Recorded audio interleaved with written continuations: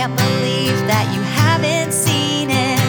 Love it so much you really gotta stream it.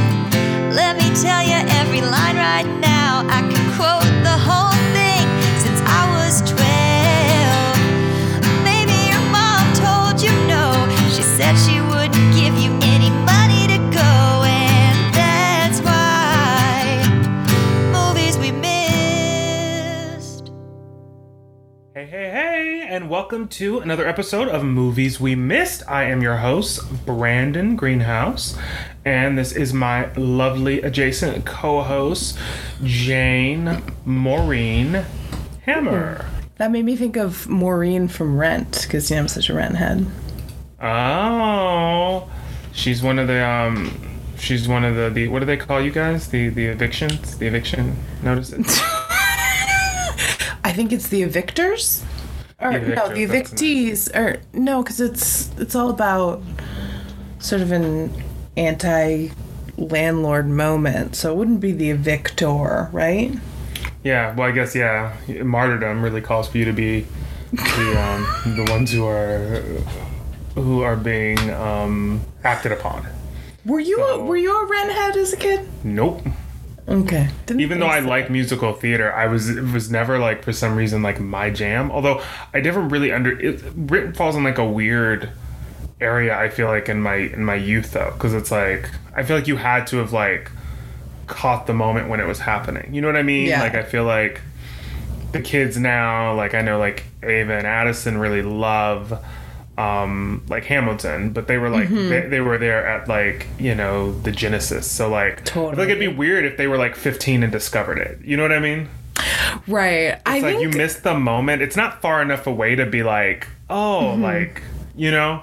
But I mean, I guess I caught plenty of other moments. So retrograde. So I caught it right when it was happening, and I didn't fully like understand it, but I knew that I loved it. Like my godmother took me to go see Rent. Oh, you saw it at the theater. When I was like 12, I think, maybe. And then I became very, very obsessed with it. And I didn't fully like understand what was going on, but then I saw it a few more times after that and like listened to the soundtrack like it was my fucking job. And so Adam Rapp, right? Yeah, he played Mark. That's right. I think I have his autograph. I know I have, because I went and saw it on Broadway and then like waited outside. Yeah, absolutely. To like get some cigs. I think I have Adam Rapp. I think I have.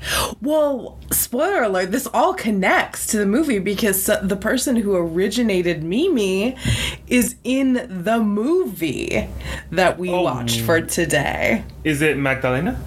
No, she's a very small part. She is. I know I'm like kind of blowing my load before we like get into it, but I've read your wife's journals, so this isn't surprising. I think the elephant in the room when you address is why are you reading my wife's journals? But well, when you guys go out of town and stuff, you ever like have me go over to like water plants or anything like that? You see what you can or get, if you didn't have me do that, sometimes if you leave like a window not exactly locked, like a jar, then like I may see what happens if I push it up and then place my body on the other side of it, and then just sort of, you know, putter around a little bit, see what happens. Dig in. I love puttering around because it's just like it's such a dismissive term. It makes me think of my grandparents. Yeah, no, it does. It absolutely makes you think of a person of a certain age, like aimlessly just like bumbling. And like, not that that's what you said about your grandparents. I didn't put that on it.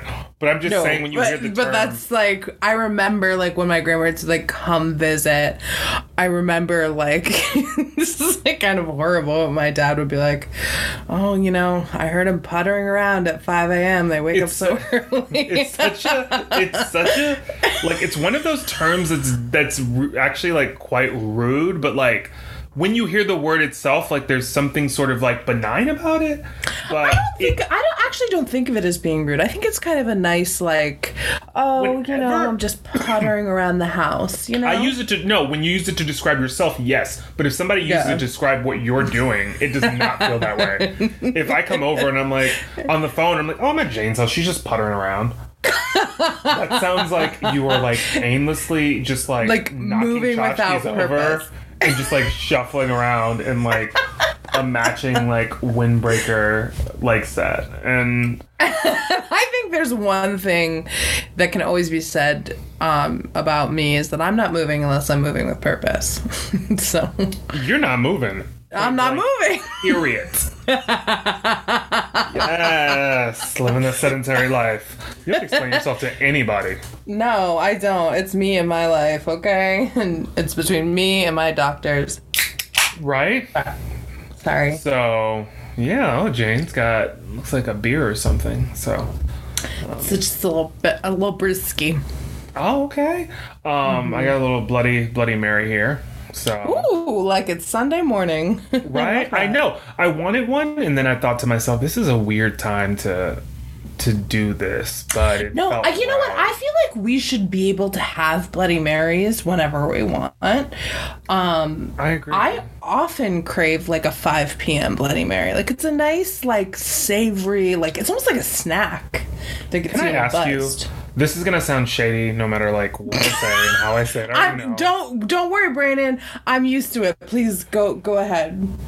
So what you just said about the Bloody Mary, would that qualify as like you having like found like your purpose in life? Like what do you mean? Like are you gonna launch like a campaign to like make Bloody Marys like an evening thing? Like oh, I see. Dedicate myself to something that you have other purposes. No, you have other purposes too. Of course, but I mean, like, of course. But are and you that's gonna what like you mean. fully take this on and like run for like, I don't know, like alderperson or something on like, you know, starting locally and like sort of like allowing it to just sort of like branch out from there?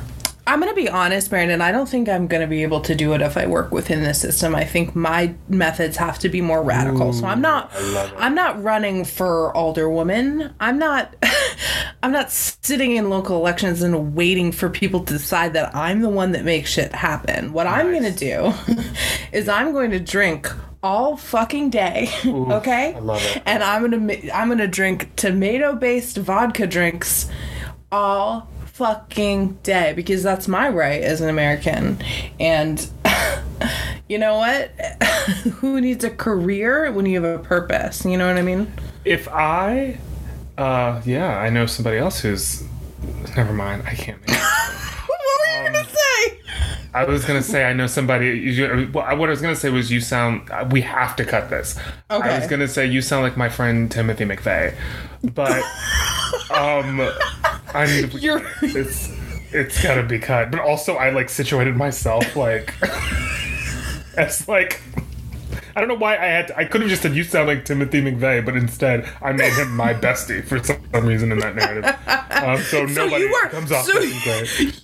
You were entirely comfortable comparing me to Timothy McVeigh, but the line was where you called him your best friend. So like the egg is entirely all on my face, and your hands gotta be clean. That's the line for you. How dare you? I feel like if I released a book today called like My Friend Timmy, and like it was like me and him like back to back with like our arms folded, I feel like that would be an instant bestseller.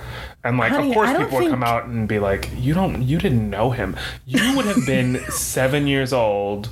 Like what are you talking about, sir? Like it would have been. Well, it would be. Like, I mean, it would I'm absolutely. doubling down.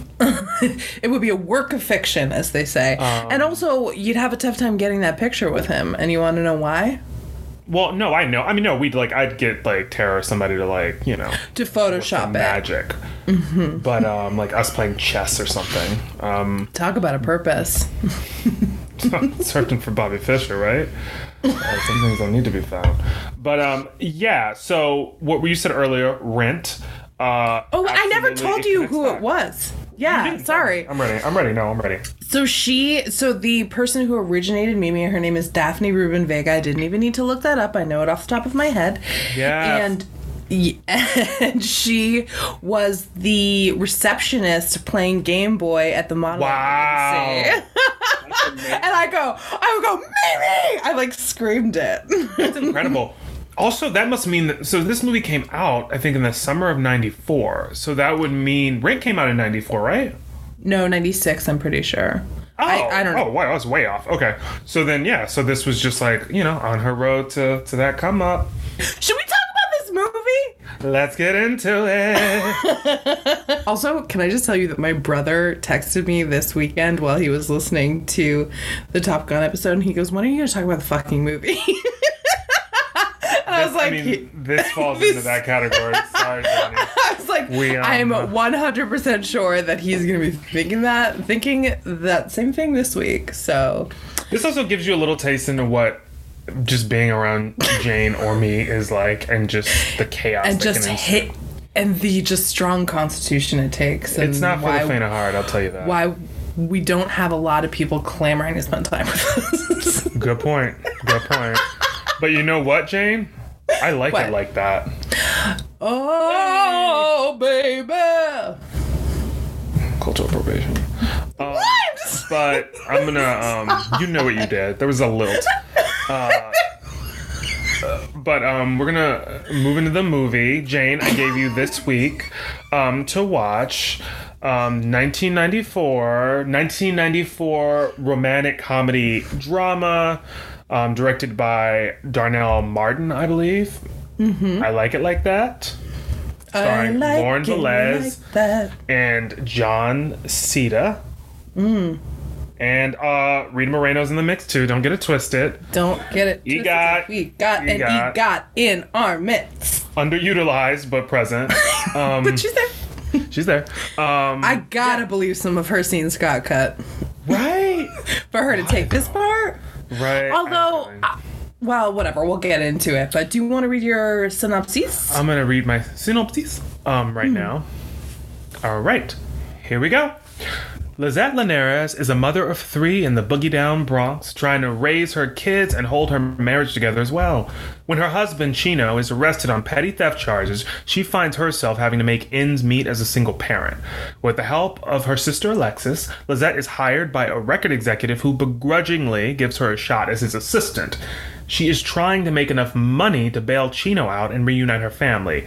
But when she discovers that Chino's been bailed out by her buxom neighbor Magdalena, who claims that Chino is the father of her baby boy, things go from bad to worse. Lizette's 8-year-old son, Little Chino, is also starting to run with the wrong crowd. Oh, and her new boss is trying to shoot his shot as well. Now, with so many distractions happening at once, will Lizette and Chino find a way to drown out all the noise? I'm going to tell you the same thing that I told the server who accidentally burned my toast. I like it like that. That was great. That was beautiful.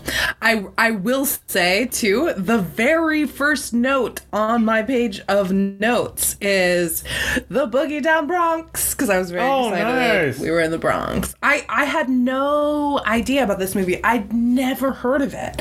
And when I saw it, it didn't, like, raise any sort of recognition, like, oh, I've heard people talk about this, or whatever. Like, literally never made it to my radar, at least in a way that I can remember, at all, which is fucked, because I loved this movie.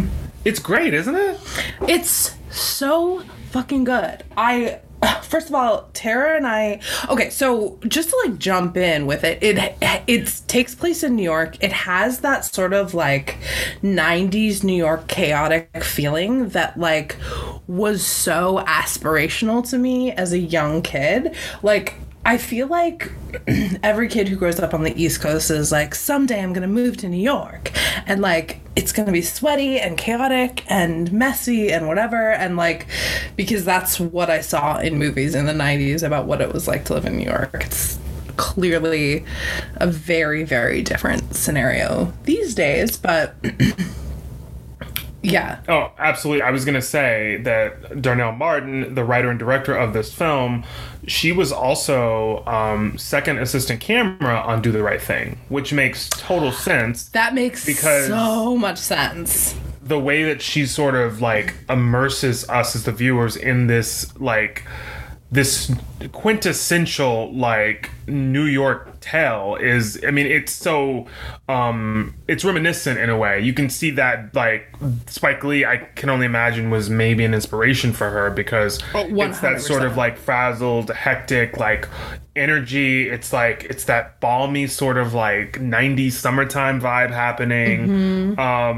And she has POC at the center of like this love story, and so it's like not the kind of story that I feel like you see a lot and exists a lot within like American like cinema. So for 100%. so many reasons, and that's why I thought about it. I always have a list of movies. I have like 4 or 5 movies that are like always almost, and then I'll think of another movie, and then that will like supersede them.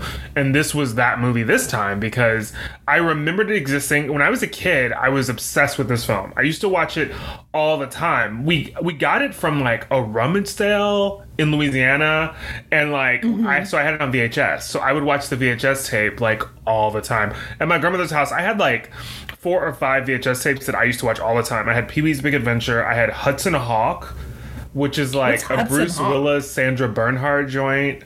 That missed me entirely. And then, we'll have to add that in too. And then I had this movie, and I had a couple others. Those are the 3 that come to mind, but those are the 3 that we used to watch on loop. But I remember I like it like that because Lauren Velez is just, she's so incredible in it. She is so incredible. And I was like, I think one of the things too that I was like, it's like, first of all, like absolute total Spike Lee vibes, like clearly an inspiration. And like that felt like instantly like I know where I am in this movie. And I know that like it just had the same feeling like you're I know Spike Lee normally does Brooklyn and this is the Bronx, and because I'm not in New York, I don't know the like intricacies of the different boroughs or whatever, but it has that feeling. And it is one of the very few movies that centers like the majority like Latinx characters. Even like to this day, there aren't that many. You know what I mean? And I think, I mean, we talk about this all the time, where it's like most movies are about fucking white people all the time. So this is almost like where Spike Lee movies really center around black characters. This was like a similar time and a similar vibe, but with the Latinx community. And it was really nice to see that, because honestly, so the main character, Chino, played by, is it John Seda? Seda, okay. I recognize him from Selena, which is like one of the few movies that I've seen that like centers around Latinx people. So it's like this. He's the husband. He plays Chris, the guitar player, he plays husband. Chris, yeah, absolutely. And it's a surprise to me because he's a very good actor, and he's very good looking. I'm like, why are you not like a household very name? Attractive, yes. Yeah, he's gorgeous. Like, and that's why this character Chino is like really hard to hate, even though he does some of the most fucking egregious things I've ever seen. But he's so charming. No, absolutely. The other thing I was going to say, too, was like Lauren Velez, also her character is actually Afro-Latina, which is something that I feel like you never really see discussed. And like, I think that there are interesting nuances to that. And like, it's mentioned in passing a couple of times in the movie, but I think that brings a whole other like layer to it as well. Absolutely. So yeah, I think that's also worth noting. And I agree with you. I mean, I think just like atmospherically, you're sort of like, you're placed right in the moment within like the first like 20 seconds. You know what this is like. It's such a mood, it's such a vibe, like it's such a vibe. It is. And you're just like, okay, I understand who it is. And then I think really quickly we meet like our leads, and like I feel like it becomes apparent that like we're in good hands. Yeah. You know, there's Well, a also moment. the camera work, like in the big. Sorry. Yeah, I yeah, didn't yeah. mean to interrupt It's so you. good. No, The you're camera work in the beginning, where it's like you are following, which I imagine because it's such the whole movie's a chaos of like visuals and sounds, and you have to, as a viewer, decide what you're going to pay attention to and look at. And there are certainly, times where it focuses in, but like it brings so much God, what is it? It there's so much weight to the fact that like being a New Yorker in the 90s, living in the Bronx, and like not having enough money and being a person of color, and like there's just like so much chaos going on. And so the camera work like lends itself to that, because it's like like they start off, like the very first shot is like a woman folding a coin into a $5 bill and then handing it off, and you follow the money, and then there are all these people and everyone's talking, and there's so much back and forth, and you don't know what's going on, and maybe they're playing lottery, but then also, Chino and Lisette are upstairs having like raucous sex, and their children are screaming and their mother's screaming, and it's just a cacophony of sounds and sweat and color, and like everyone, it's the 90s, so everyone's wearing very brightly colored clothes, and it's such a chaotic and like in a weird way, a chaotic and comforting beginning. I think that one of the things about this movie is that the energy is like hectic and chaotic, and I think like it manifests itself in different ways depending on which of those things is happening. I feel like even in those moments where there are times where it's chaotic and like it feels like Lisette's life is sort of like falling apart.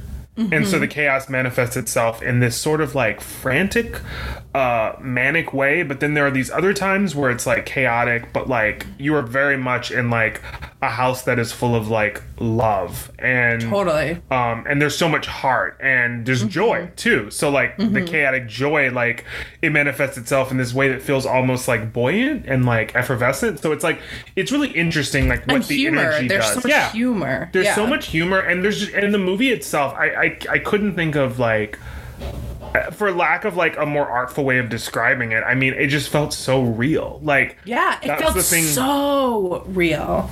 Yeah, I think that's sort of the watching it this time, and I hadn't seen it probably because it was a VHS tape at my grandmother's house. I don't know how we got it, but like I haven't seen it in so long. And then when I remembered it, I was like, oh my God. And then I right after I suggested it to you, I Googled it and I was like, oh, this is like a movie that like was actually like it made like $1.7 million at the box office. Although to be honest, who knows what does that have to do with how it was marketed and like what it it premiered at Cannes, and then Cannes Film Festival. I think it's Cannes, but I'm not. I think French I always hear speaker. Cannes. Yeah. And I am, but I still always want to make sure because I'm dealing with. As we all know. But yeah, so the movie it's really wonderful. There's so many things about it that feel like, I don't know, there's just like I said earlier, there's so much love at like the center of it. And I think that there's a lot of complicated relationships, and I think that that's one of the things that the movie does really successfully is like it's constantly sort of like navigating complex terrain in a way that feels like very human, like in the sense that like we're not going to get resolutions to everything, and you don't, and I think it's like very clearly good writing and good acting, because it's people who are more than one thing. And that's the thing that like I mentioned about Chino, whereas like he is in the beginning so charming and handsome and really loves his family and loves his life and loves his wife. You can feel that he loves his wife, but you find out later he beats his children, he humiliates his son on more than one occasion, he loses his temper, he goes about things in ways that are only going to get him into more trouble. Like, he wants to buy his wife a new stereo, so he robs a electronics store during a blackout in New York and gets caught and goes to jail. So it's like, you know, he does all of these things, and then he gets mad at her, at Lisette, when she's doing everything she can to keep this family together, and she's so frustrated and has really no help, and just people just wanting more and more and more from her, and she does everything she can to hold it together.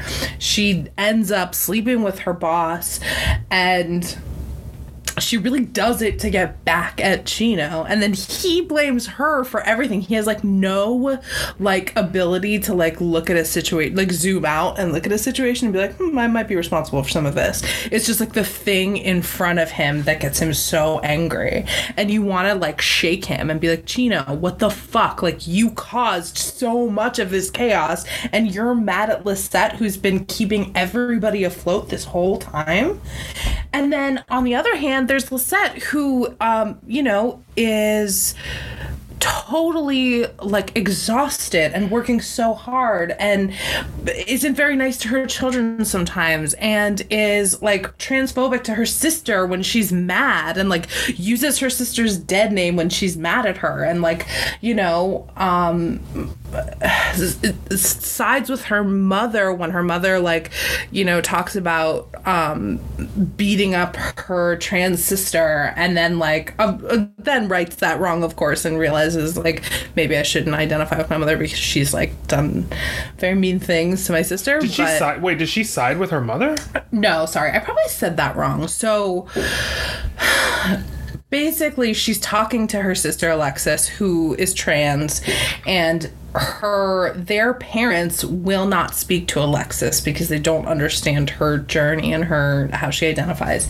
And so they are doing what a lot of parents do who don't have all the information, who are uninformed, and they're basically being horrible to Alexis because they want to force her into being someone that she can't be. And so therefore they don't want to see her. They cut her off entirely.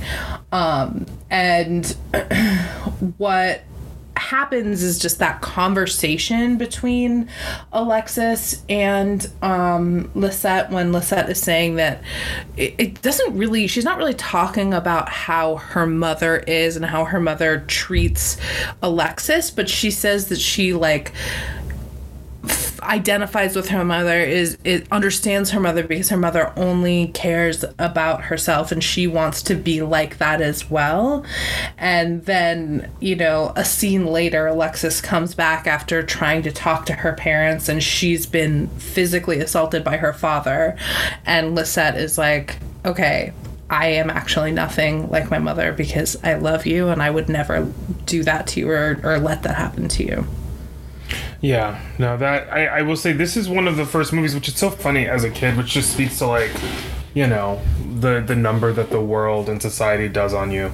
But I totally watched this movie and like I accepted Alexis as a character for who she was as a child. Like I never even really thought about it in terms of, do you know what I mean? Like I think that just speaks to all of the shit that, you know, is sort of put into your head by society. But it's like, she is who she says she is. This is her truth. Literally a song from La Cage aux Folles. But like but she's walking in her truth, and it's like we accept it. And like it I think is one of the first like trans characters that I ever saw in a film, and she was a part of this world and this society. And like there were a handful of comments that, especially like watching it now, you're like, that's not fucking okay. Like boom, boom, boom, boom, boom. And I'm sure that was like, still with all of that being said, it is a well-rounded, complete person. You know what I mean? Absolutely. And that wasn't something that I feel like you really like saw a lot of in 1994, when it, especially when you got to like to Community's and people of color, their reaction and the way that they sort of like interact. Although this feels so much more honest to like the world, like how it actually exists, which is like, this is a person in my life that I love, and trans people exist in society and they have forever. So it's like absolutely like it's her sister, and she loves her. Although you're right, like in those moments when she gets upset and she decides to like lash out, and it's like she goes like the worst possible route that you could go by like coming after like her sister's womanhood, when it's like convenient, you know, for her, or like she wants and when to it sort has of like nothing to do with what's going on. Jesse Borrego plays the character of Alexis, and he does a really amazing job with this part. And he does, and I think the character of Alexis is... You can't hear me? Dave, can you hear me? Hello? Hi, can you hear me? Yeah, I can. Let me make sure. Virtual sound is on. Yeah. I don't know what's up with these stupid headphones. The microphone. So we were talking about the movie. We were talking about the character of Alexis. And I was saying that I mean, I feel like that she's written with a lot of honesty. And I think that like, that's like, she's sort of like, in a lot of ways, she is, I don't know, she's kind of like a part of like the heartbeat of this movie, at least. I mean, a lot of that is Lizette as well, but I mean, I just think their relationship and these two, like they have such amazing chemistry. And that scene, the scene when she goes to see her parents and she's all dressed up and she just wants to be like loved and like accepted for who she is, it's just like one of the most heartbreaking scenes like ever. It's, you know, so painful because for a number of reasons, because we are people who are other people, and you know, just like you can't imagine that scenario, and it just it's heartbreaking because that kind of thing happens all the time and has happened all the time. And I think one of the great things about the character of Alexis is that, like, I think you touched on this earlier maybe a little bit, but like, she's not a sad sack of a person. She's not existing merely to fill a hole of representation. She exists because she is Lisette's sister, and she loves her, and they have their own stories. And like, I love how she's written, and there's no sort of like this is maybe a weird way to put it, but I think with a lot of these characters in movies nowadays, like, or just like in movies in general, when you try to represent a trans character or something, there has to be some sort of explanation of who she is, and they don't do that in this movie. She just is who she is, and we all, you know, the world accepts her. Yeah, there's some mean things that happen, of course, but she fits into this world just as much as anybody else, and it's really nice to see, you know? Oh, absolutely. And as Dave mentioned when we were watching the movie, he said she's not a victim. You know? And I like that like, and he was just like, she's like a fully realized person. She's not an idea of a person. She's not here to fulfill, like you said, some sort of quota. She exists, and she's imperfect, and she's brave, and she's strong, and I think she's that's fighting really... to be seen and to live her full potential, just like Lizette is. Like, the two women who are both, I think that's one of the places where they're linked. Obviously they're, you know, siblings, but also they're both like women trying to like find themselves in like this, you know, within this patriarchal bullshit, and like they're both like sort of trying to like drown out the noise and get to the real of it. And she's got her own goals and her own dreams, and I like that too, because it's like she's, you know, saving money up to have, you know, her, you know, gender reassignment surgery, or, you know, she makes reference to it I think I think now it's like gender affirming surgery. Her gender affirm. She's saving up money to have her gender affirming surgery, and like, there's a point in the movie, like, Chino is a dummy, and like, there's a blackout, and then he decides he's gonna go get Lizette like a stereo that she wants, because she says, well, Lizette says to her, he makes a lot of promises, but he's just got a bunch of stuff on layaway for you, girl. And so she says to him, Alexis says that to Lizette. Oh, I thought that's what I said. I'm sorry. Alexis says that to Lizette. She's like, your man, like, he's cute, but like, he's got a lot of stuff on layaway, sis.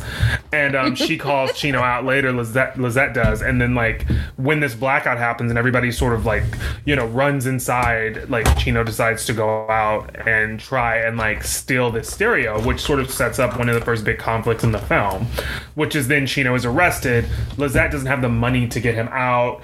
Lizette has like $5 basically, which is crazy. It caused me anxiety to hear that she only had $5. She had $5, and it was like the decision between like spending the money to go to like a job interview, and potentially because Alexis gasses her up, and she's like, "Girl, you used to model. They had your picture in the window at the hair salon. Like, you got to get back on that gig." And so I love when they're like telling this on the stoop with all their neighbors, and Alexis is like, "Lisette is gonna model," and everyone's like, oh, like kind of roasting her, and Lisette's like, it doesn't matter, you don't have to have the perfect body to model, you have to like have the perfect heart, or whatever she says. And I was thinking, like, that is a nice sentiment, girl, but we all know that's not true. Yeah, no, that is not it. Although Lauren Velez is beautiful, like, oh god, insane. That's gorgeous. The thing that's so funny is that she is like actually strikingly beautiful and probably could be a model. And everybody's coming for it. It's also this awful thing that they do, which I can attest to the fact that this is real and it's not okay. But it is so real, like that. Like when I get from this movie, I get that this is like family and like extended family, and your friends are your family, and all of these people grew up together. So when they're on the stoop, it's like they're doing basically like a version of The Dozens. Like everyone's going in on each other in that way. The thing that like it's awful, but the thing that everybody goes in on Lizette about is the fact that she has like smaller breasts, and it's like everybody awful. Roasts her the entire film. Like random people walking down the street would just be like, "Oh, Lizette," with those little tatas, and it's like, "Oh, hello, Deacon Johnson." Like, not the greeting I was expecting. But it's the one I got, and it's like a through line through the whole movie. So everyone's like, "Lizette, everyone know you don't have any tetas," and I'm like, "Oh my god." Why are you all talking about this? And not only that, it's like her husband, like all of her friends, like all of their friends. Magdalena mentions it as Magdalena. well. Although I expect to hear that shit from Magdalena, who is a beautiful bitch, and I hate her. She's she's beautiful. Magdalena like wants Chino and like isn't subtle about it at all. No, she's like blatantly like flirts with him in front of Lizette. And, like, that's the other thing, like, we're like, earlier, so Chino goes to, like, we sort of get a hint of, like, Magdalena sniffing around the house, trying to get, like, her eyes on Chino. And then, like... Her eyes? Yeah, among like other her things. Hands and among other mouth. appendages. And Chino gets arrested, and then Lizette's, like, scrambling to try and, like... get this money together to get him out, and she's looking for a job. I mean, she's also still taking care of these 3 kids. The only help that she gets is from Chino's mother, who is played by the incomparable, the lovely, the legend that is Rita Moreno, our EGOT. And she is just like always ready to roast Lizette as well. So it's like Lizette's getting it from all. She's horrible. She's actually a really horrible character. The things she says throughout this movie. She says a lot of like really dicey, problematic stuff. Yeah, well, like with their daughter, like when at certain point Chino comes back from jail, and then it's like revealed that he cheated on her with Magdalena, and so Lisette goes and stays with her sister Alexis, which I think is in the same building, just on a different floor. It is. And so Chino's like getting the kids ready for school in the morning with the mothers there, with his mother there, played by Rita Moreno, and he's like trying to take care of Minnie's hair, which is their, I think, like 6-year-old daughter, and he's like brushing through her hair, and she's like, ow, this hurts, like, you're hurting me, and he's like, and she's like, it doesn't hurt when mom does it or whatever, and then they like go to town on, and I'm not going to use the word obviously, but like they like are talking about how you know, she has like hair because this particular hair because she's Afro-Latino, and like roasting her and being like, you know, our blood is pure. I don't even remember. Our blood is pure. She refers to Minnie's hair as like nappy, and she basically like equates it with like the Jamaican, because I think Lauren Velez's character is, her father's Jamaican, her mother is Puerto Rican, so she basically like makes a reference to that, and is just basically saying, this is because of your mother's bloodline, like our bloodline is pure, like that's why your hair is nappy and kinky. It's just like, yeah, it's problematic, and horrible, awful. And it's also like accurate and honest, and this is the kind of shit that people say that's not okay. And like for the first, when I was a kid, people would say shit like this, and nobody would say anything, and now it's like people are being like, no, that's not okay, you can't say that. That's we're not totally gonna let this child internalize like something that awful. It's all this bullshit around like good hair, bad hair. There's no such thing as like there's no such thing as bad hair. It's just you just have to know how to like navigate the hair. But like you hear people say that stuff all the time. I used to hear beauticians say that stuff to my cousins when we would go to like, you know, the hair salon, and my cousins would get their hair done, and it's like, oh, this idea of like valorizing somebody for like a hair texture that maybe is like easier to maneuver if you know what I mean, if you don't have, or they're like the readily available products and tools for a specific kind of hair, and it's like, I'm sorry that doesn't exist for me, so I'm like, so my hair looks different, or like whatever it is, you know. It's just I mean, it's the like horrifying like Eurocentric society that we live in that says, you know, straight, you know, quote unquote brushable hair is good hair. And it's just I actually felt for the young actress playing the role of Minnie, because I was like, I really hope someone had a conversation with her like on set, being like, hey, this is just an affirming conversation, like this isn't real, you know, like you have beautiful hair and you are a beautiful person, you know, because I worry about, you know, young people hearing these things. And I know it's like this is part of that movie, and it's very real, you know, of course. So back to the lecture at hand. The daughter, that's the whole thing. And then we've got little C, who's the oldest son, who actually, this actor is really great. He does such a good part with he does such a great job with like a very like intense part for like a small child to take on. 8-year-old. He was incredible. I was like, he's really good. He was so good. I looked him up because I was like, what are you up to? Like, are you like, I'm sure you're on the road to an Oscar, but I don't think he's done a movie since then. Just did that one and then was like, oh, maybe he was just like, this was a lot. Yeah. He was like, I saw too much. He's like, I'm still unpacking a bit, if we're being completely honest. So I'm not running. That moment when, like, the most horrible moment.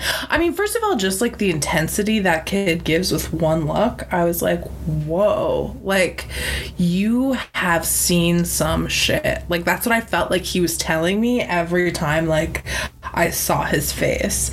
And then, like, when Chino, like, I was so fucking mad at Chino at this point when he was like, he basically is upset because Lil Chino, the kid, won't get dressed for school, and he's basically threatened. Big Chino is like, I'm gonna beat the shit out of you, and Chino's like, I don't care, I'm not scared of you, and I'm a man or whatever. And Chino's like, oh, you're a man? And he was like, you're only a man until you can, you know, pay for your own clothes, pay for your own shoes, pay for your own shoes, pay for your own food, whatever. And so he like takes off all his clothes and he's like, I pay for this, I pay for this, I pay for this. And he pushes him into the hall of the apartment building entirely naked.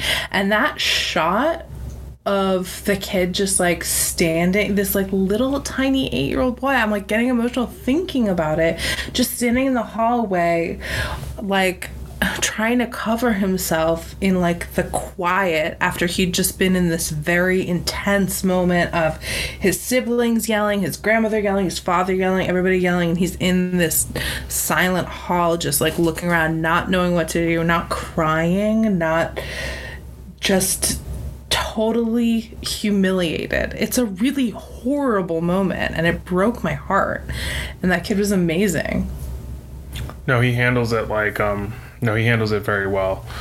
He handles the part and like all of his challenges very well. And yeah, he just rounds out like wonderful. The other child is like a baby, so did a great job, helping add to the chaos. It was adorable. But yeah, the kids. Oh my god. Did you clock? This is like shouldn't be funny, but it definitely was. In the beginning of the movie, when Chino's in jail and Lisette is mad at Lil Chino because he's mouthing off to her, and she's like, "I'm gonna whip you," or I'm gonna whip your ass or whatever. And he's like, Dad took his belt to jail with him. Like, you don't have anything to whip me with. And she's like looking around the house for stuff to like beat his ass with. And the little sister runs in with a hairbrush and she goes, "Here, Mommy, this'll hurt." And like hands the mom a hairbrush. And I was like, it's like heartbreaking, but also hilarious how she did it. Because it was like, I'm gonna absolutely find something to destroy my brother because the limelight is off of me right now. So I'm gonna help however I can. That was how it was at my grandmother's when we were little and we would get in trouble. And like if we got in trouble, especially at church, like I remember my grandmother also would like, this is horrible. My grandmother's a wonderful person, everybody, but we did get our butts whooped sometimes. I do remember being at church and like we got in trouble because we were like, my grandmother used to be in the choir stand and like, which is like, so she'd be like, my granddad would be preaching, my grandmother would be in the choir stand, the choir, and then like somebody would like nudge us to be like, look up there, look at like, Sister Kimball, and then you look up and she'd be like leaning around my granddad, like staring at us, and she'd be like, you'd get like one or two of those, and then she'd give you a look and she'd be like, I'm gonna beat your ass after church. And you were just like, and then you pull out your Bible and you start trying to pretend like you're like following along. And after church, if she remembered, because you're always like, maybe she forgot. Then like it would be like, go get a Switch. And I remember like if she told me like to go get a Switch, I would go get like the biggest stick I could find that was like all old and like dehydrated, because I knew as soon as she hit me with it the first time it was gonna break, because it was just like a dry branch. Oh, that's smart. I would have handed her like a leaf. Only if that's where it stops. Because what happened when you did that was that then she would ask one of the other kids, she'd be like, get one of my cousins and be like, you go get me a Switch then, since he can't seem to find one. And they always do a real good job of finding them too. And you're just like, and then like, and then you bring it over and you're just like, ugh. But that was like the trick was getting one that was going to break on like the 4th or 5th like pop, because then it was like, okay, you got a couple in, you're a little winded, let's just all call it a day and keep it moving. You're breathing. Did she do it bare-assed or over your clothes? No, it would be over our clothes. She wouldn't tend to like do that. I mean, sometimes we were at home, that was a thing. But honestly, like I was a pretty good kid. I do remember though, it's so wild. This is a bigger conversation. Just like, well, also I know like a lot of this is like, yeah. Sorry, no, I was just say there were those times though when you were like at home and it's like it is like traumatic. Like if she's like lay across the bed, which is like stand in front of the bed and lay with your arms out, and you're gonna get popped in the butt. Man. But my grandmother tended to use her hands, and like I think I say that like it's better. But but like in my family, like that was more I think what it was than like a switch or like a belt typically. But I was a genuinely scared child, so I didn't get popped as much as everybody else. I also, as my cousins will attest, I would give up anyone. And I do it really quick. And I believe that wholeheartedly. I know your ass. I know you would sing like a goddamn bird if you knew. Yeah, I would get in the room, and sometimes if like my cousins were over, my mom would just like hit the bed in the room. Like, and I would just make noises so that they thought I was getting whooped, but I wouldn't be getting whooped. And my mom would just be like, "Tell me who did it. I'm not gonna tell anybody." And I'm like, "All right." And she didn't. I did trust her. Although I think they kind of knew. I think my cousins were like, "You snake." But you just gotta put a little bit of heat on me. And I think also that's probably why, like, I feel like my aunt and uncles and all of them, I feel like they probably lost the respect for me during those years, and I can't blame them. But you were a kid.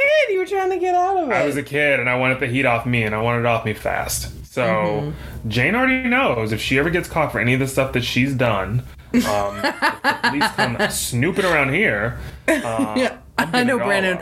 We'll sign everything. We'll go on the record. We'll take a polygraph. We'll do whatever we can. I'll do whatever they need me to do. I will do it, and they'll probably get to the point where they'll be like, "Enough. We don't need all that. Like, we didn't even ask you about that. You know, we got enough for this one trial. She's going away for a long time." And then I'd just be like, "Good." You'd be so sad without me. Oh man, what would I do? I'd be calling you. I'm like, that's an option. You have to fill up my calling card. So also, like, one of the like things that happens in this movie is that, like, so Chino goes to jail. Lizette goes after this job. She ends up getting hired by this woman who's looking for a specific personality type to, like, accompany her boss to meet, like, the Mendez brothers, who are a very popular group. They are sort of in the process of, like, I kept thinking of the Menendez brothers. Of course.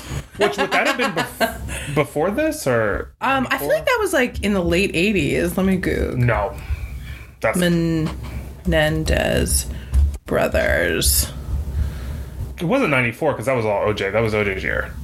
They were 1989, baby. Oh, I'm so sorry, Jane. I didn't realize it was that. Why do I remember them so well from childhood? I don't know. They were everywhere. Okay, so the only reason why I know who the Menendez brothers are is because you dated Eric, right? Briefly, how dare you? No, my cousin, as a joke, sometimes if you used tell to me that call... your cousin married one of the Menendez brothers as a joke. No. My cousin, as a joke, used to refer to his parents as Kitty and Jose. Oh my god. And I did not get it when I was younger, and then I put it all together later. But it was like in the 90s he used to call his parents Kitty and Jose, who are it's not. I should show a little respect for the dead. You've never showed respect for the dead on this podcast before. Why would you start now? For those of you who don't know, Kitty and Jose are the parents who were murdered by Eric and Lyle Menendez, and it's actually very sad. So let's the other brothers. That I you don't have to laughing. describe that murder as sad. We all know.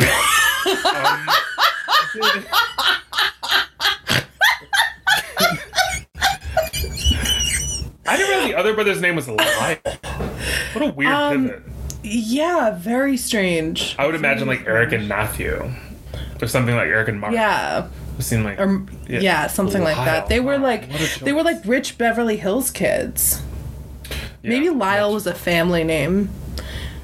Yeah, and everybody was like obsessed with them, and it was just like, it doesn't take much for you people. Because they were like hot or something. Because they were they hot? Looking white men. They were okay looking white men, is what they were. I don't think they're not white. It's like the narrative. They're not white. Oh, I'm sorry, they're not white. My bad. It's like the narrative around like Ted Bundy, where like people are like, Ted Bundy was actually busted looking. He was so unattractive. But it still comes up, and everybody's always like, he was so handsome, and it's like, was he? Because I feel like he was. Okay, these Menendez brothers are not hot. I don't get. They're also like murderers, probably. So like. She gave him that probably though. Well, I don't know because I don't know the case. I don't know the case, and I know there are wrongful convictions all the time. You not knowing about stuff has never stopped you from speaking boldly about it before. That is very true. Anyways, sorry, I interrupted. You were talking about the Menendez brothers. No, I mentioned that there's a singing group that, so they're looking for like an assistant, like a sexy assistant to accompany Griffin Dunne's character to this. His name is Mr. Price. to Mr. Company Mr. Price, played by character actor extraordinaire Griffin Dunn, as he goes out to like sort of try and like woo these brothers, this singing group. And she ends up accompanying him, and she proves that she's, she is an asset, and that she has like a pulse on like what's going on in the culture. And like, he's this white guy and these guys are Latinx, as is our heroine, Lizette, and so they have an instant connection, and they just vibe with her. Like, rumors happening in the neighborhood, like a couple people in the neighborhood see like Lizette get out of like her boss's car after he just literally drops her off at the apartment that she lives in while Chino's in jail. A couple of his friends, it's like a Lamborghini, so everyone's like, what is that car doing in this neighborhood? But also, isn't the Lamborghini, the top is down in the Lamborghini, right? It is, yes. Right? Mm-hmm. The top is down in the Lamborghini. She gets out of the Lamborghini. She goes inside, and then his friends go to jail where Chino is at. Chino's mother has shown up at the jail to tell him Magdalena's father runs a bodega in town. He's getting ready to open up a second one. Magdalena, like, will help Chino get out of jail if he will put his name on her son's birth certificate. Her son is an infant. She's basically implying that she has had sex with Chino and that he is the father of her child. And he has had sex with. Oh no. But for sure. There's no proof that this baby is his. There's no proof that the baby's his, but clearly, Chino is smashing Magdalena. And so which is the mom... annoying. No, it's annoying. And so the mom shows up and she's like, Magdalena and her father, they said they'll bail you out if, you'll put your name on the birth certificate and agree to be a father. Also... Mm-hmm. Sorry, didn't mean to interrupt. But first time we were watching this... I'm watching Chino in jail. I think it's when he's talking to his mother. And I was looking in the background and I was like, is that Fat Joe in the background? And I looked it up. Fat Joe was in this movie. Yep. But he doesn't say anything or do anything. He's just a background actor, but he is credited in it, which is crazy. He's all the way I was up. Like, nothing can stop him. He's all the way up. Shout out to Fat Joe and Remy Ma. I know you both are listeners to the podcast. Thank you. Absolutely, without a doubt. We love you guys. And R.I.P. Big Pun. Punisher, Big Punisher. Once again, back to Joe. My goodness. We're obsessed. Well, this is a 90s podcast, so it's a 90s movie. We want to know what turns you on. I gotta know. I like to know. Jam. My I love that song. Goodness. That was always the awkward slow dancing on the gymnasium dance Absolutely. floor. Sweaty hands. Such an inappropriate song for a group of like tweens to be dancing to. The songs that we had at like our 7th grade dances. Too Close by Next? We talked about this. Poke coming through on you. This is the second time we talked about this on the podcast, so we need to make sure that we're trying to keep our stories fresh. But yes, that song is filthy. I refuse to keep our stories fresh. I want them as rotted as me and Jen. As seasoned as you and I. Dude. As seasoned as one of those like 1,000-year-old fermented eggs, Ooh. I love it. I love a good 1,000-year, what do they call like 1,000-year-old eggs? Isn't that what they're called? I don't know. I just like thought that and they're black, right? They're like I'm sure I've never been around one, but I'm sure they smell like absolute asshole. So then like Chino says no, and then his friend, he's like, no, I'm not gonna, sign a birth certificate for a child that isn't mine. And then like his friends show up and they're like, yo, like Lizette was getting pounded in a Lamborghini in front of the apartment building, which is also just like, Chino believes it instantly for one thing. And like, not even like, because Chino's insecure. Oh yeah. So of course absolutely. And he's the one cheating. So people who cheat always think the other person is cheating. That is so true. I wouldn't know because I've never been on either side of that. But I know that Jane knows literally from some of the stuff she's done in these streets. Wait, what? So Chino gets out of jail. He then agrees like to go along with this deal after he finds out about Lizette's alleged like not even affair, just like sex on the street, basically, according to this story.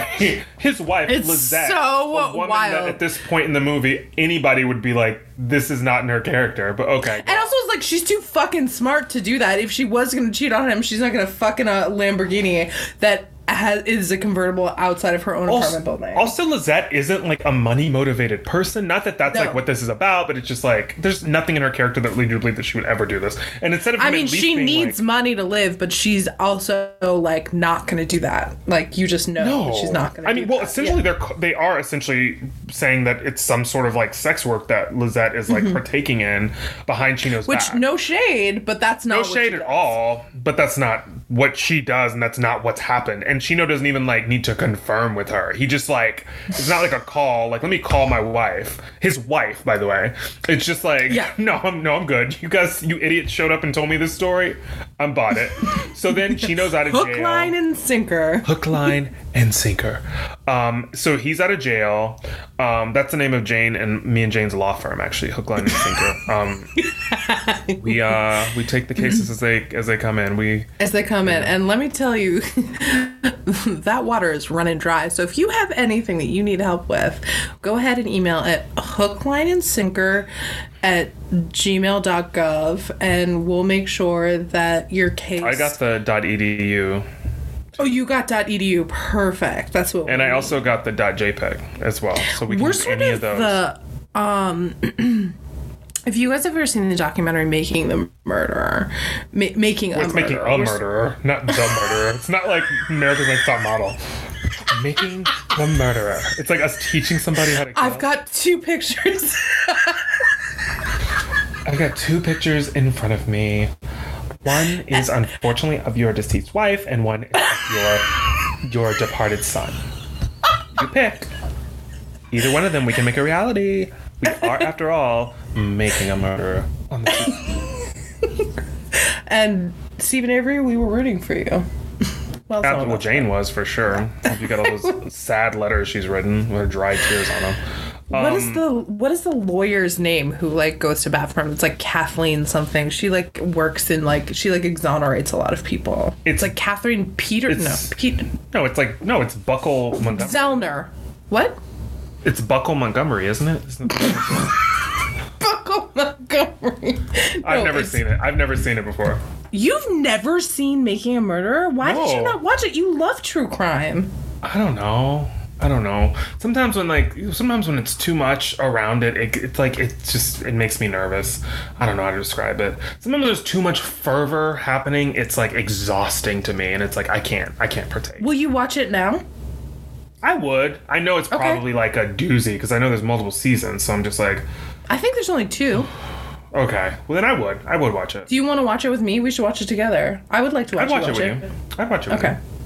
Great. It's So solid. yeah, so we've got something else boring on our agenda, everybody. Be jealous. So all of this, Chino gets out via like Magdalena, and then like Lizette comes home. Because he says he's going to take the baby on his own. He's gonna take on the baby and everything. So Lizette shows up. He asks her if she cheated on him. She says no, and he's like, "What?" He like instantly is like, "Oh, okay, now I believe you." But in the course of this, she obviously him being able to admit to this child, even if it's not his, means that he cheated with Magdalena. So like she's dealing with all of that, and that scene when they are arguing in the streets about Yeah. this, she comes home and she's at first she's walking down the street and she's coming home from this job, and she's been pretty successful at this job at this record company. She's been assisting Mr. Price. She's done well. He appreciates the things that she does for her. Although he's a little creepy with her. But she's feeling like confident, and then she comes home and she sees Chino sitting on the stoop, and she's so excited because her goal throughout this whole fucking movie is to get him out of jail. And she runs up and she's so excited. She's like, Chino, come down here. Oh my God, I can't believe you're back. And he's sort of standoffish, and then sort of he confronts her about cheating on her, and his friends are really egging him on and like being like, go on, like, give it to her. And he's like a little hesitant because he still loves her, and he's not sure exactly what's going on, and it just turns into this big like calamity, and they're all screaming and fighting with each other in the street, and the people from the neighborhood are not only spectating but like participating. And then when she finds out in this exchange that Chino has said that this child is his, she knows for sure, like you were saying, that he has cheated on her with Magdalena, and Chino is like desperately trying to like hold on to her. And there's this moment in the street where like the camera pans up and you're probably like, 20 feet above them watching this take place, and Chino is like holding on to Lisette from behind. He's like, please don't leave, like listen to me. And she's like, no, and she's like, get off of me, let go of me, like shakes him off. And she's like, I can't remember what she says, but she's like, I have a job, I'm worth something, what are the rest of you worth, like blah blah blah. And it's just like this very like heartbreaking moment for her, and like you feel it. And I think that's a really interesting way to show that through the bird's eye view, and you sort of see them looking down into this like dynamic where it's like not only is it Chino and Lisette having this like incredibly difficult heated exchange, but everyone in their neighborhood is a part of it. Oh, it's like, yeah, it gives character to like spectatorship. Like it's like that's the other like cast member in this is like the collective of like the culture of the neighborhood, and like this idea that they sort of like that the neighborhood as a whole takes on this sort of like personhood, like in this sort of like almost like singular sense.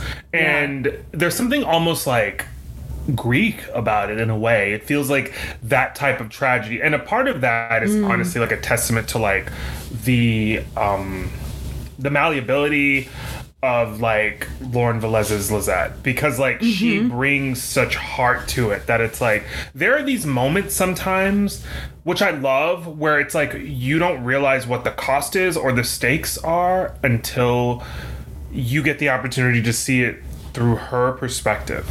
And there are these moments where we're almost allowed into Lisette's mind, and through her mind, she's the person that we're allied with. She's the person that we're rooting for, and we realize how horrible things are because we're seeing ourselves go through it in her. So it's like in those moments, like that was a moment that could have been played for humor very easily, and a lot of times in movies a moment like that would be it would turn into like this slapsticky hijinks maybe, or it wouldn't have like the gravity and the heft that this moment does. But it's like Lisette almost turning the tables and putting the mirror up to everybody else and saying, look at yourselves, look at all of your houses that you need to get in order, because it's everybody condemning her, and it's all on hearsay, which is, I mean, that's typical. Allow me to mansplain womanhood to you. But I mean, it's just like literally Chino's been like, probably banging other people also. I doubt that like it stopped at Magdalena.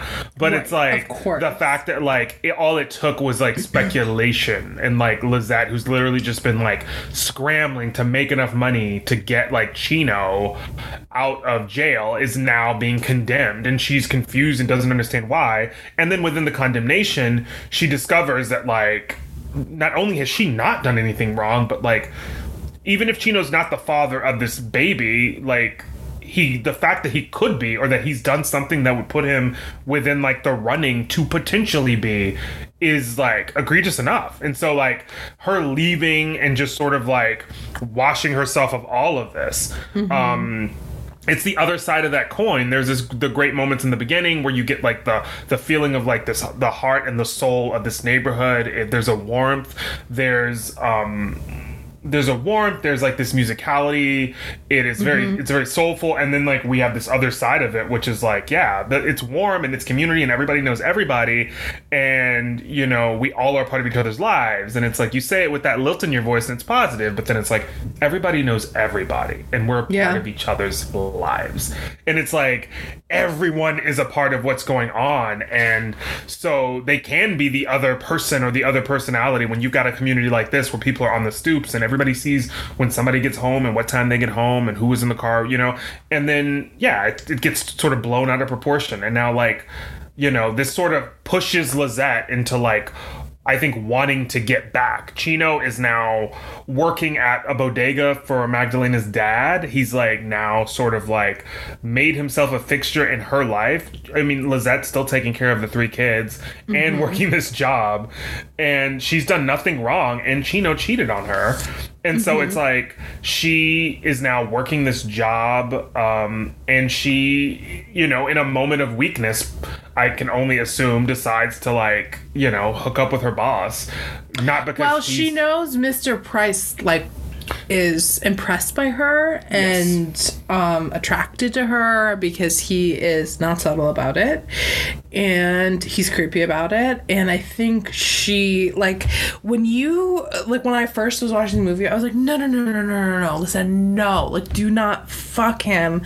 Like, he's not going to be a reprieve for you. He's not like, and my whole thing was like, I was worried as a viewer watching her being like, this is going to, like, if you think he's going to save you in some way, then like that's not going to happen. And I was worried that she was taking that route. And that was my ignorance, not fully understanding this character, is that nobody ever needs to save Lisette, and she doesn't expect anything in that sense. Like, she has made it so clear throughout this movie that no matter what, particularly with that exchange with the neighborhood and with Chino finding out that he's cheated on her, she is absolutely going to do what needs to be done. And so I think it was like, my first thought was like, oh God, like, he's going to like break her heart as well, because she's going to fall in love with this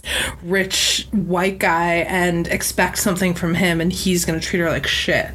And that's not really what happens. I mean, yes, they have sex and it's like very disappointing sex, but she just needs to do this, I think, and sleep with him in order to, like, there's a part of her that wants to get back at Chino, which I understand.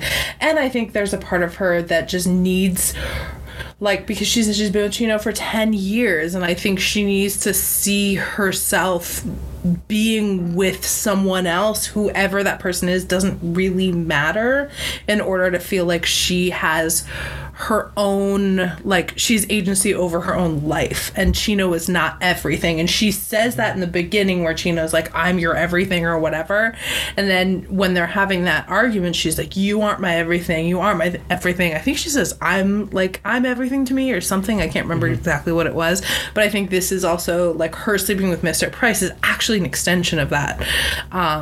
And, you know, it's disappointing, and I was really worried it was going to mean she loses her job and all that kind of stuff. But really, it's a fuck you to Chino, which, fine, you do what you need to do.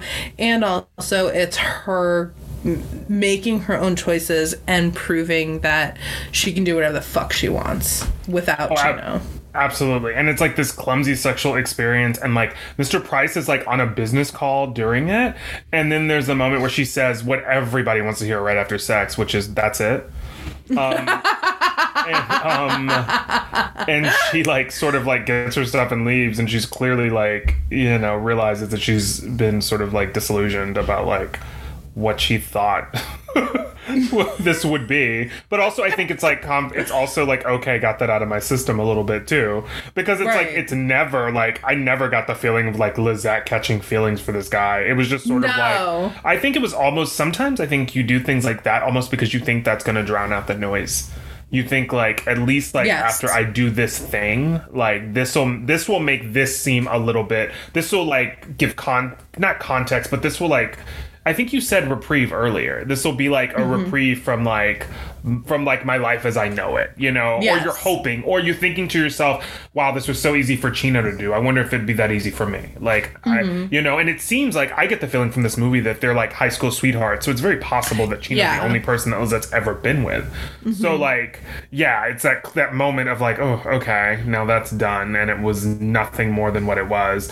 And so she's able to sort of feel better. But then there's the moment after this when she goes to see Chino, who's now working at the bodega for Magdalena's father, and she brings his jersey to him, and inside the jersey is a torn condom packet, Just the packet, not the actual condom, but it's a torn packet, but it's inside, and he like doesn't want to open it. He's like, "What is this? Why'd you bring this to me? What's this about?"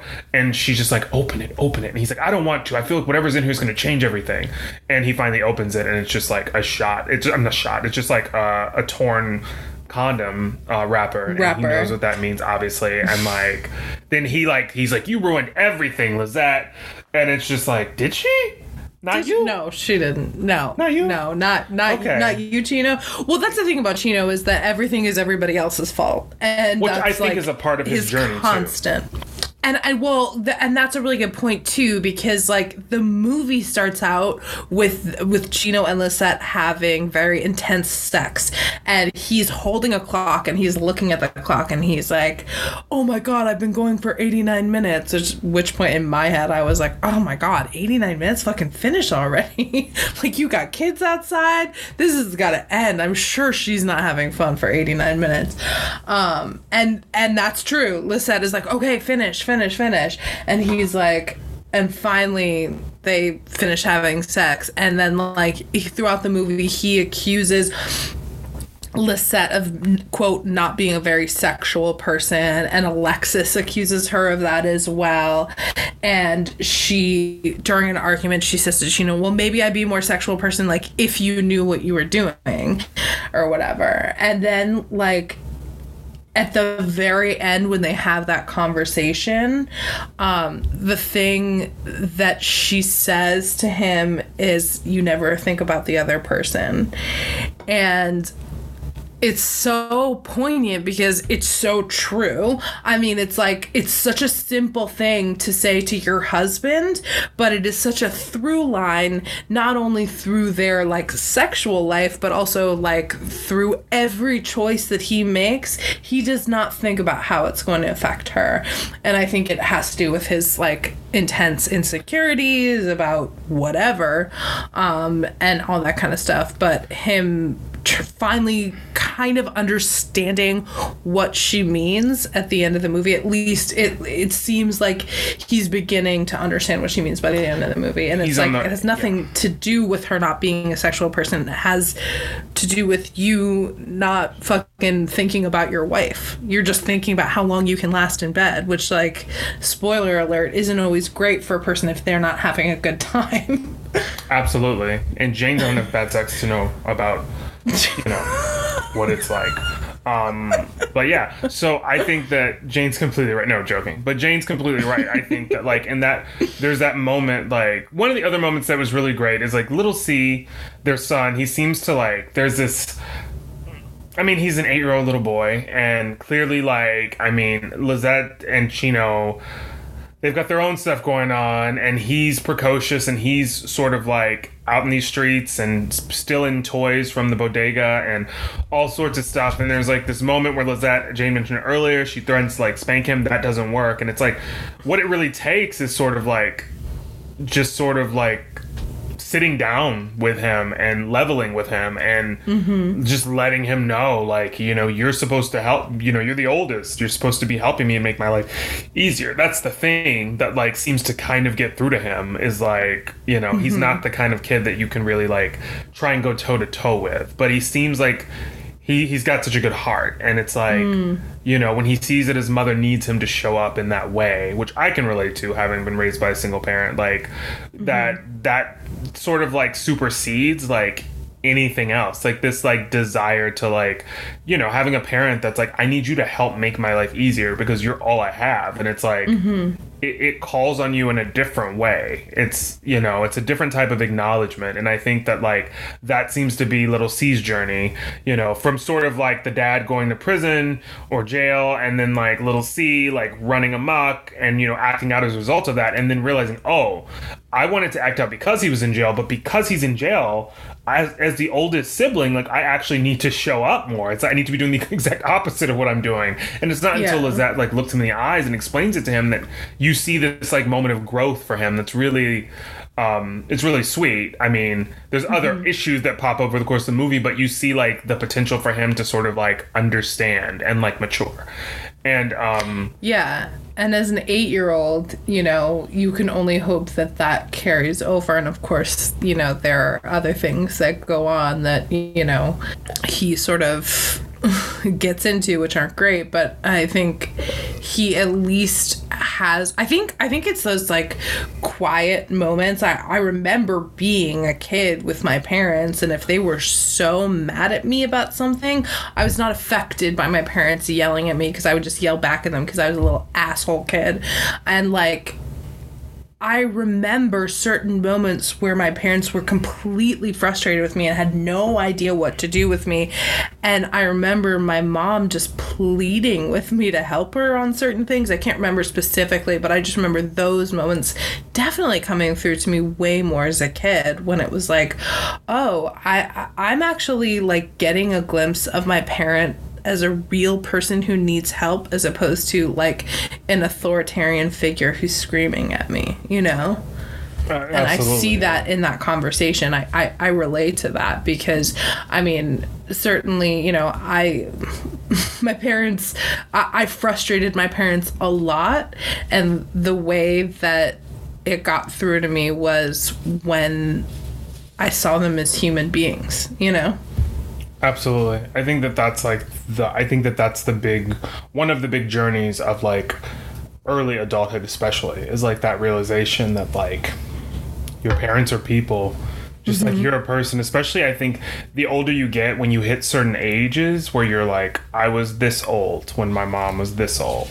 And you like think about it, and it puts things in context, and you're just like, wow, like, yeah, like at this age, my mom had a 12-year-old, which is like so crazy to think about. But it's like, it's that thing. It's like, oh wow, she was this age. Like, imagine this age and like me knowing what I know about the world, and like me trying to, like, I would be making mistakes left and right, you know? And so, oh my God, of course. I just think that like that's a testament to, you know, I think the power of like a real meaningful connection. Of course, I can say that from like my perch without any children. I know it's just so hard. Of course, there's no science to being a parent. There are all sorts of like, you know, challenges, and every child is different and unforeseen, you know, circumstances and things that have to be navigated that present themselves.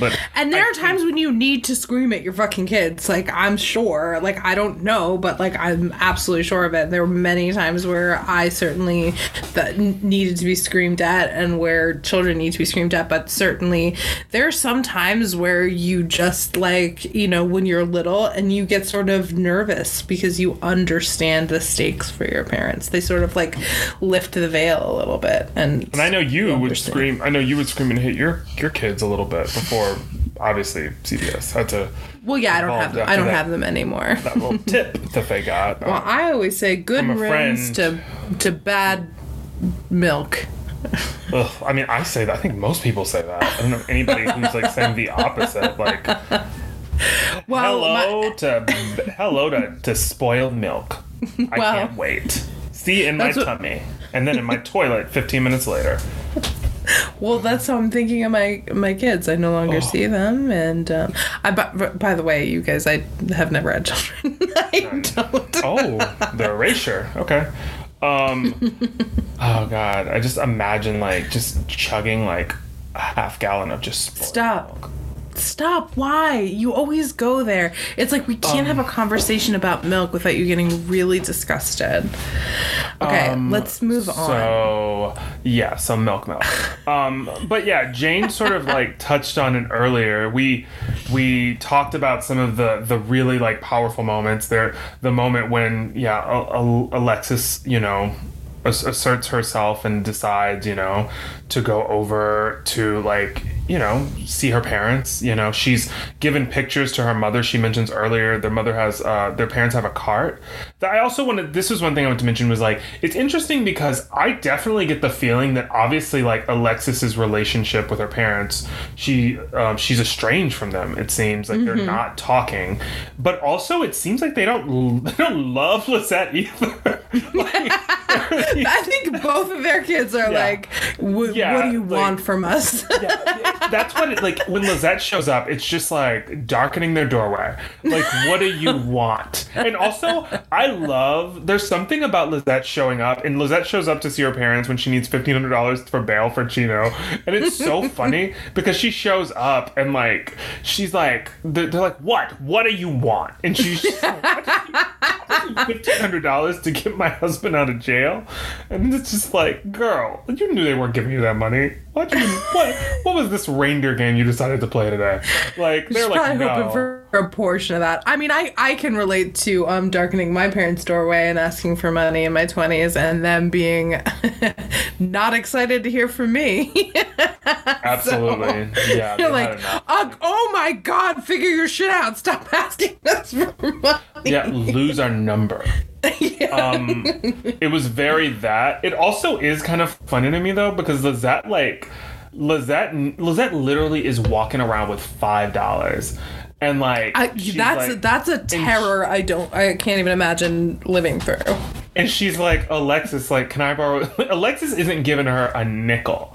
Alexis is like, girl, nope, I got some ideas for you. I got some tips. Get a pen out and your idea notebook because I am full of them. Exactly, but they's coins, mama, they're staying in this purse. Exactly, but also Alexis is like a very obviously self-reliant person, and she's like, that is not. Well, and I appreciate that to some extent too, because I'm sure she's not rolling in it, but she also wants, probably wants that for Lisette as well. Oh, and also I think that she's probably, obviously I have to remember that in movies and stuff, like when people ask characters for money and stuff, it's like, you have to remember that this is the 50th time that they've asked for money, and they've been given it many times before, and this is just like, not this time.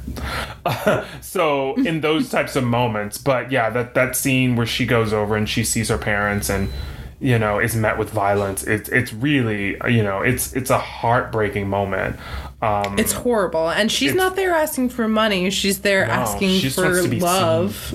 She just wants to be seen as she is, and that's awful. And then the other moment, I think, because then from this relationship with, obviously the relationship with Lizette and Chino was a roller coaster, and eventually he finds out that he's not the father of Magdalena's baby, and it's one of his friends, and he sort of steps up to take over as the father. Chino moves back into the house. It's a contentious move-in, and then we've got sort of like him and Lizette existing in the same house, trying to co-parent, but also like not being on good terms with each other. And the last scene, he's got a night job, so he works. He gets a nice job, doing security. And then we have like this moment right at the end of the movie where Lizette's sleeping on the couch, he's sleeping in the bedroom. She wakes up in the middle of the night. They sort of have this come to Jesus moment where they sort of sit across from each other at the table. And they sort of talk it all out. And Chino comes up with this idea where he's like, let's each write down on a piece of paper all of the things that we did with the people that we had these extramarital affairs with. And Lizette like writes down her one thing and then folds her paper, and Chino's literally channeling Anne Rice, and he is like all in on a novel. And he's flipping the paper over and he's writing more stuff, and she's like, you're not done yet? And then they switch pages, and when they switch pages, he sort of like is given this, he has this moment where he sort of takes a breath of relief at seeing that Lizette did literally one thing with this person. And then he, and Lizette's got to read his novella that he's handed her. It's like a his list. Kama Sutra that he's like given her. Yeah, I'm like, what does this list consist of? He also seems kind of like almost disappointed in her. He's like, this is all you did? It's like, okay, sir. So they pass these, and then Chino sort of like, he asks her the question, was he better than me? And she says no. And then he does his little, rocky fist pump in the air, and he's feeling himself. And she just says, that's your problem. Like, you're always worried about the wrong thing. You don't, you always think about yourself. You never think about the other person. And then he says, I hope you have a good night. And you see the moment, you see him take it in. And it's one of the first times you see Chino actually process something on that level. And he says, I hope you have a good night, other person. Or I hope you sleep well, other person. And it's like, it kind of melts your heart in a way. It does, and I hate that because I want to hate Chino because of all the shitty things that he's done. But you don't. You can't. You like and love I think, him like, still. Yeah. You do, and you get why Lisette takes him back and they get back together. And like the thing about this scene, this final scene, it's one of those moments that like it is just a quiet moment between these two in their home, which like you never ever see. It's the only one we have in the whole movie. It's the only one we have in the whole movie. And it's, you know, it's right before dawn. And it's them meeting each other in the middle and sitting at this table. And no one says anything huge or monumental, but so much is said that is huge and monumental between them because they don't get these moments, and B, this is sort of the first time where they're saying without saying, like, how do we move through this? And it's so well played because it's not, you know, the music doesn't swell and it's not this big romantic moment where they find each other again. It's a small commitment to like continue. And I think like it was so well acted between the two of them. I think it was really well directed. Like it was that sort of, I'm just trying to find a way to say that like it was a small moment while being monumental for the two of them, I guess. Well, I think that it's them seeing each other, and I feel like more than anything it's just them saying like agreeing to tomorrow, you know? Yes, like totally. They're just agreeing to the next day. And like we'll see where it goes from there. The things I will say, we're not a continuity podcast, but I did think it was really funny. The moment, you know what I'm gonna say. The moment when Lizette's sleeping on the couch, Chino comes home, he's being loud in the kitchen, which is what wakes her up. And then there's a moment where she like wakes up and her curlers are those old school curlers are sort of coming out of her hair. Yes. And she starts sort of putting them back in. And then like she gets up and sort of he's like in the kitchen trying to find something to eat. And I get the feeling it's probably around maybe midnight or 1 or 2 in the morning maybe. No, it's right before dawn. It's like right before, because when she goes... Oh, okay. Well then, yeah, okay. So maybe it's like, maybe it is like 4 or 5. So she gets up, she goes in the kitchen. The next shot, she was like, her hair was like tangled up in these like little like curlers. And the next shot is Lauren Velez. She's never been more beautiful. Her hair is standing in the doorway perfect of the kitchen. I did notice this too. Her hair is perfectly coiffed. That face is beat for the gods. And you were just like, girl, this is not the same look from you waking up on that couch. It's an amazing not movie wake up magic like moment. this. No, impossible to do so. She looks absolutely gorgeous, and it was just a moment that I kind of laughed because I was like, she's stunning. Like I love it. I absolutely clocked that too, where I was like, okay, like I want this moment to happen, but I have to acknowledge that we didn't get from point A to point B in a straight line. Like, no. There was at least an hour break where we went back into hair and makeup. Absolutely. But that was like just a small funny moment. But I think that Jane summed it up perfectly. It's this really beautiful sort of compromise and meeting each other like on the same level and like acknowledging your wrongdoing, but ultimately making the decision to like try and move forward and figure out what the new you is going to be. And it ends on this very sort of like not a note of resolution but a note of promise. And it's great. And I mean, we've got all of this. There's nothing has been solved at the end of this movie. No. Everything is very much like still in process. And entirely open-ended. And it is like, it's an hour and about 45 minutes, but then it's like over. And when it's over, you still have that moment where you're like, oh, that's it. It's like first you have a moment of like, oh, that's it. And then you think that's the perfect way to end it.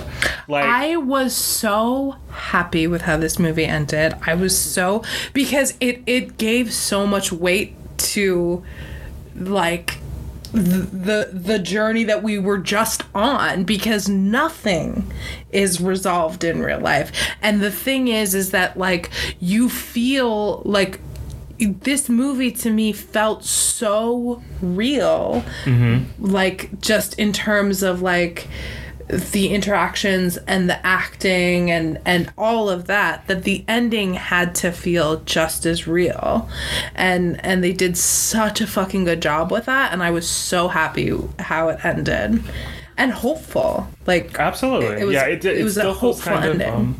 It feels kind of like, you know, and I think it's funny because I didn't realize when I wrote my synopsis, I said at the end, will Lisette and Chino be able to drown out all the noise? And it's so funny because it does. It's like you spin this entire movie. It starts on this loud, bombastic, like note, and like, the whole movie, like, you know, builds on that promise.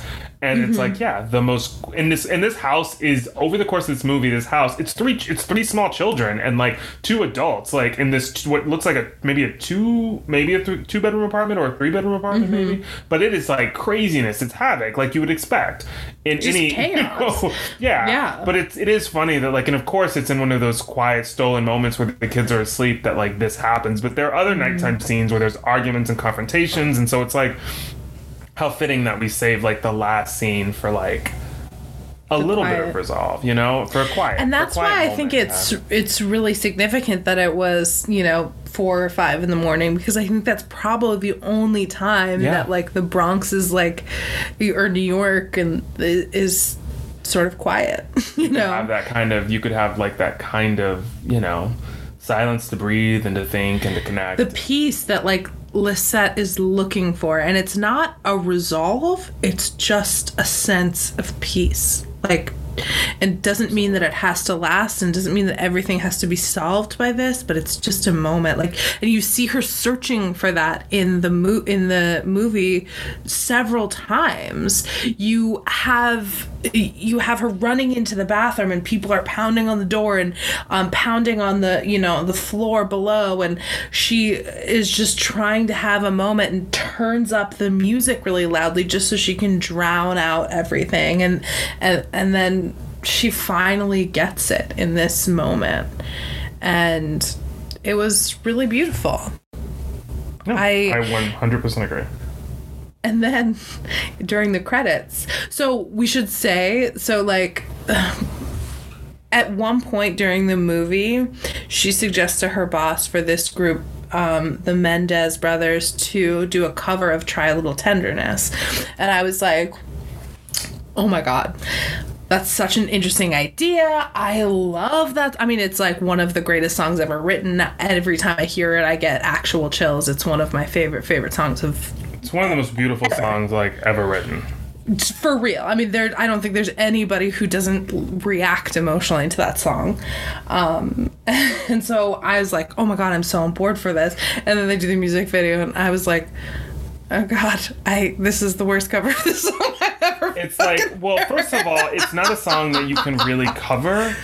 But second of all, through 90s R&B, like full on, it just wasn't the moment for this, and it wasn't. And I've heard people cover it who have the like chops to do it, and you don't change it too much, and you stick to what it is, and it can become this beautiful moment. And I was like, I will just say it is one of those songs that I don't really need to hear another version of. No, you really don't. I mean, the original is everything, but just has one of those voices that's like, it's transcendent, and it's like it's iconic. It's I don't need anybody else to touch this. Like, it is just it's haunting. It is. I don't need to describe one of the most famous songs. I don't need to describe "Try a Little Tenderness" to anybody. No, you don't, because like we're all on board with this. I think like there are very few covers that I'll accept of that song, and I don't really want to hear a cover of it anyways. If I hear it, I just want to hear the original. So yeah, as soon as I hear a cover, I think, oh, I just want to hear Otis's version. I know. Be alone with like a glass of something and like. Just go through it real quick. Go through it. But No, I 100% agree. This But they movie, tried. but the ending was really great. We've got Lizette on like a video shoot. They do like this sort of like meta like ending where it's like Lizette's working on the video shoot as like in her position. She clearly has gotten some sort of promotion at her company because she seems to be like creative director of the video shoot. And then we've also got like, it feels like Chino and the kids are there, but then at times it feels like it's like the actors playing the characters and not like the...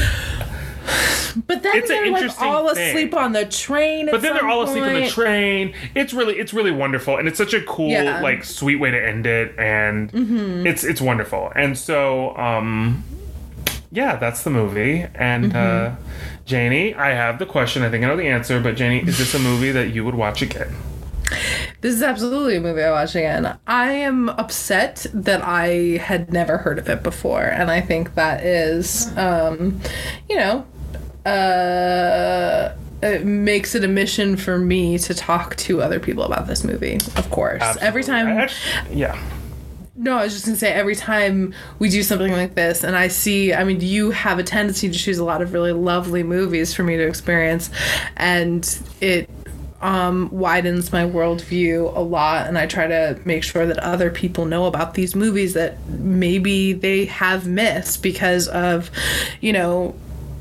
I'm sure this movie didn't get the marketing it deserved. It's, a movie with a fully Latinx cast with an Afro-Latina, lead, directed by a woman who is also Afro-Latino, I believe. And so, I'm sure that in 1994, this did not get the shine that it deserved. So if you guys, do one thing, I would say definitely, pay to rent this movie. It's good. I don't think it's or see if you can find it even streaming. It's a wonderful film, and that's what I meant. Pay to or pay to rent it. I mean, we do that too. Rent, pay to rent it online, to stream it. Yeah, I mean, yeah. I just meant the paywall should not stop you from seeing this movie. I completely agree, 100%. And so, Jane, do you have a movie that you'd like for me to watch for next week? I do. And this is very funny because... It's going to be like Dunstan Checks In. That is, by the way, your second Dunstan Checks In reference on this podcast. Then. You are... Well, first of all, we know that you're a... God, what the fuck is his name? Why am I blanking right now? Who's the guy? The guy from Friends. Joey from Friends. Matt LeBlanc? Matt LeBlanc, isn't he in that movie? Is he? Well, now I have to Google that. Please cut this. This is not a good look. Dunstan Checks In. Why did I think Matt LeBlanc was in this? Because you're obsessed with him. You've been the president of his fan club for a while. It's Jason Alexander, Rupert Everett, Faye Dunaway, and Paul Rubens. Faye Dunaway? So... Academy Award-winning actress. Why did I think that Matt LeBlanc was in this movie? Is he in another movie about a monkey? I'm not Jane, just tell me what the movie is. Okay. I had the two of you. I hate you both. Dave just typed in "wrap it up, Jane." Excuse me. He's been sending a lot of messages. He's getting he's a keyboard warrior tonight. He really is. When he's not here, he's trolling entertainment news sites and stuff. So the movie I have for you, actually, I was going to do something else, and then this movie made me think of that movie, and you'll find out why later when you watch this, but I'm going to have you watch... What? No, I'm not going to tell you. You tell me. Okay. I'm going to have you watch 1991's The Commitments. Is that what you thought it was going to be? Mm-hmm. How? Why? Because I know a little bit about that movie. Okay. What do you know? I know it's I think they're Irish, maybe. And I know that like an Irish group of men, and they do soul songs, I think. Close enough, yeah. But it is one of my favorite movies. It's very charming. I have not watched it in years, but I love it very much. So I think it's going to be, I know that I choose a lot of movies that are, one could call bad, one could call ridiculous, but this is actually a movie that I think you're going to like. So Okay, I could, I'm excited. I could be wrong, but I think you will. Anyways. But you could be right, too. That's the mystery. I know, right?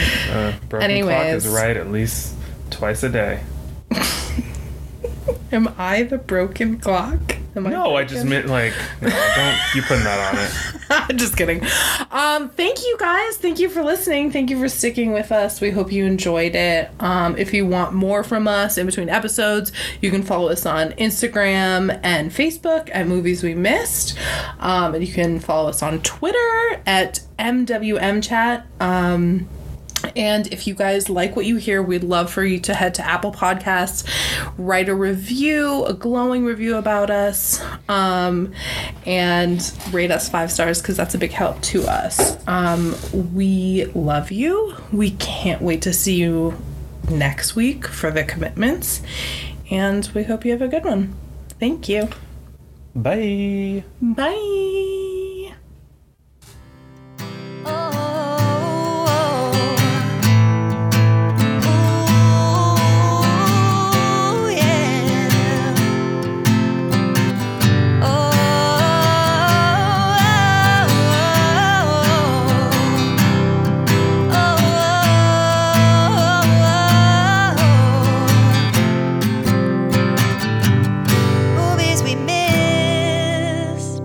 I love ham, and it was really beautiful.